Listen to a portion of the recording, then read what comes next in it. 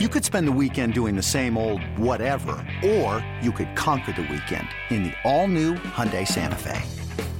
Visit HyundaiUSA.com for more details. Hyundai, there's joy in every journey. This episode is brought to you by Progressive Insurance. Whether you love true crime or comedy, celebrity interviews or news, you call the shots on what's in your podcast queue. And guess what? Now you can call them on your auto insurance too with the Name Your Price tool from Progressive. It works just the way it sounds. You tell Progressive how much you want to pay for car insurance, and they'll show you coverage options that fit your budget. Get your quote today at Progressive.com to join the over 28 million drivers who trust Progressive. Progressive Casualty Insurance Company and Affiliates. Price and coverage match limited by state law. It's only a kick, a jump, a block. It's only a serve. It's only a tackle, a run. It's only for the fans. After all, it's only pressure. You got this. Adidas.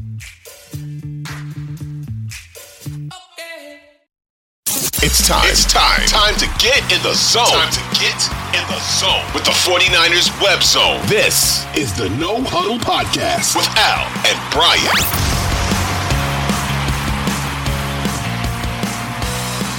Jason, we got Thanksgiving revenge, man. Was it as cathartic for you as it was for me? It was.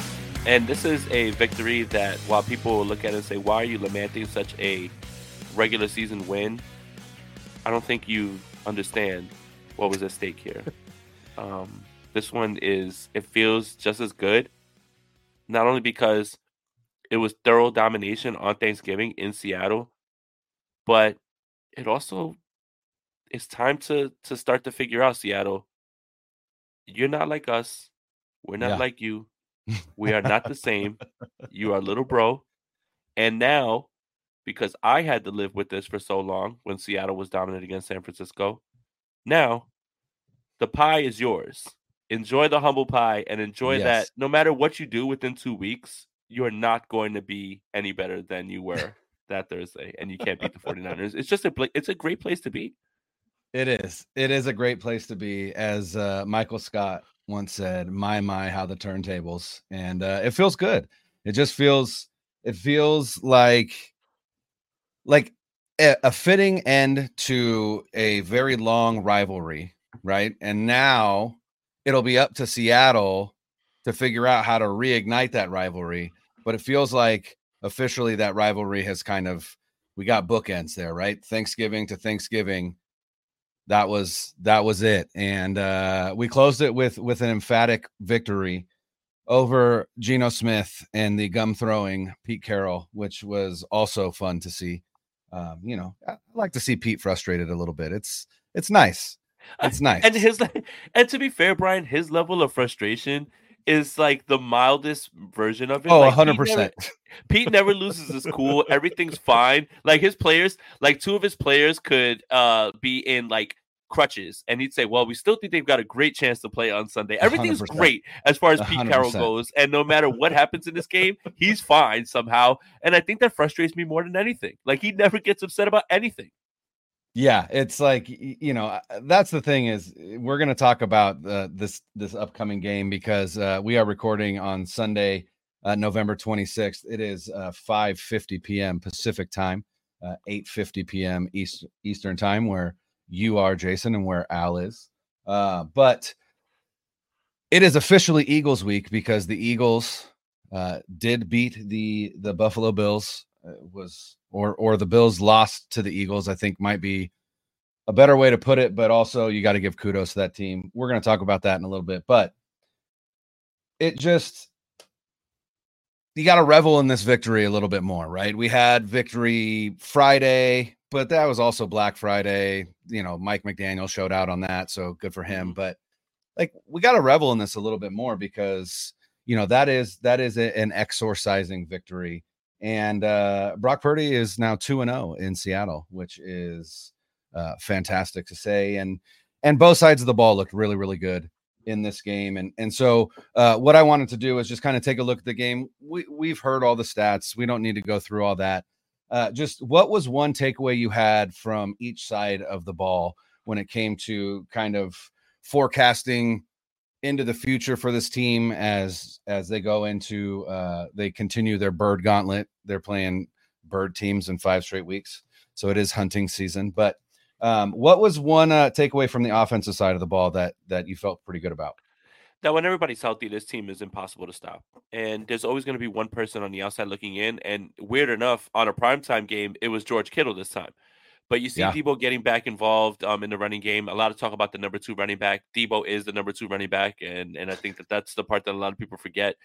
Brandon Ayuk clearly continuing to ascend, on the heels of Brock Purdy's progression, which, I hate to say it, we all think that Brandon Ayuk is making himself a ton of money, but Brock Purdy's making a ton of money for Brandon Ayuk right now, like with his connection, and I think that's fair to say. But I think the bigger takeaway and the one that's kind of being lost in the shuffle is the offensive line kind of gelling together a little bit more, especially with Aaron Banks coming back in this game, which I didn't think he would. So Banks is here. It sounds like Feliciano was already in the plans to play at right guard. I would suspect that he's going to stay there regardless of what happens with Spencer Burford. Trent Williams is getting back to himself. And now you see Brock Purdy being clean, and a lot of offensive line play is tied to the quarterback as well, how quickly he's getting the ball out, how quickly he understands when he needs to get the ball out, and, that clock. But the offensive line playing much better, I think, is something that we are overlooking because the flashy plays, the big throws, the nice runs, all of those things. But it all starts up there, and I think that's probably the biggest takeaway is the offensive line is gelling at the right time. Hey, it's Kaylee Cuoco for Priceline. Ready to go to your happy place for a happy price? Well, why didn't you say so? Just download the Priceline app right now and save up to 60% on hotels. So whether it's Cousin Kevin's Kazoo Concert in Kansas City, go Kevin, or Becky's Bachelorette Bash in Bermuda, you never have to miss a trip ever again. So download the Priceline app today. Your savings are waiting. Go to your happy place for a happy price. Go to your happy price, Priceline. Yeah, I saw when it was listed, when the inactives were listed and Aaron Banks wasn't on there, I thought to myself, well, here's our first look at what I think is going to be the playoff push offensive line with Aaron Banks at left guard and John Feliciano at right guard. I just think, the veteran presence of Feliciano and I mean, in the 3 games that he's played so far, he has looked better than Spencer Burford. So, a lot is earned on this team, and I think Feliciano has earned an opportunity to take that spot. And then, if for whatever reason his play falls off, then you go back to Burford. I think for me, the biggest takeaway is really that touchdown throw to Brandon Ayuk, and what I think is the biggest takeaway from that is Shanahan said afterwards that was a designed check down. He was supposed to go to, I believe it was Christian McCaffrey, who was wide open underneath, and that would have gotten a first down plus some extra yardage, and it would have, continued the drive. But Brock Purdy processed enough and quickly enough to recognize, hey, I can get this to Ayuk, and had the balls to do it. And I think it's those 2 things that, again, are just showing that this kid is growing before our eyes. To have the stones to make that throw is only there because he has put in the work and is able to go through his progressions, is able to read the defense. He's done his film work. He's done it all. And it's just another impressive showing from the kid in a hostile environment, just like we'll get in Philadelphia on Sunday. And it's just, again, it's nice to just see really good quarterback play and not kind of bait my breath each time we have to take a drop back because you're not certain what's going to happen. It feels like at this point, 7, 8, 9 times out of 10, when we drop back, something good is going to happen. And that's an impressive offense. And it's a lot of fun to watch. Yeah. And that's not a knock at, the other guy that was here before. No, it's just a reality. And there is, no matter what, even during the 3-game stretch, I kept preaching, like, no matter what, it never really feels like this is ever getting away. It never feels like there's moments where things can be going well and you feel like, oh, this is shaky. Even when things weren't going well, it never felt like it was getting away from Brock Purdy. And I think that's something that is a comfort 49er fans haven't known for a long time. And that's not just, the guy that was here before, right? As handsome as he was. It's really just everybody after Steve. right? Like, Right. like after Steve, basically. So Yeah. it's not just one person. So yeah, I mean, I don't get too into the hyperbolic statements in terms of Mhm. like, oh, the best since Steve. But I'll be honest, through these games that he's actually started and won and finished, I feel a calm at the quarterback position that I haven't felt since Steve. Yeah. And that's no disrespect to Jeff Garcia, who was fine as well too. Mhm. But it's like no matter what happens, it's like it's still Steve. Like you feel good with the game in Steve's hands. I guess like what I'm trying to say is like with Jeff, you kind of just like hope things would go well. You know, Sure. he wasn't necessarily like throwing mind-numbing interceptions or anything like that. But I think there's still like a confidence around Purdy to the point of he's still going to find a way to get it done regardless. Like he's still Yeah. going to figure out a way to get it done. And I think that's something 49er fans haven't known in a long time.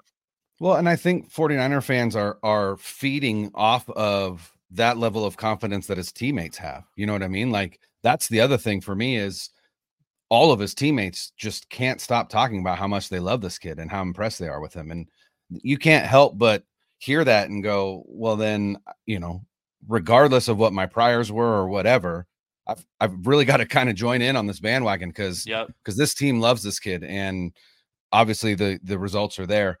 You know, speaking of Ayuk, before we go to the defensive side, I thought one of these tidbits was really interesting. Again, talking about the season that Ayuk has had, Jeff Deeney, who writes about the 49ers for PFF, tweeted this out that 40 of Brandon Ayuk's 45 receptions this season have resulted in either a first down or a touchdown. So that's 89%. Basically 9 out of 10 receptions are either going for a first down or a touchdown. That's one hell of a season that Ayuk is putting up. And again, it doesn't happen without Debo, without Kittle, you know, without McCaffrey, right? They all work in tandem.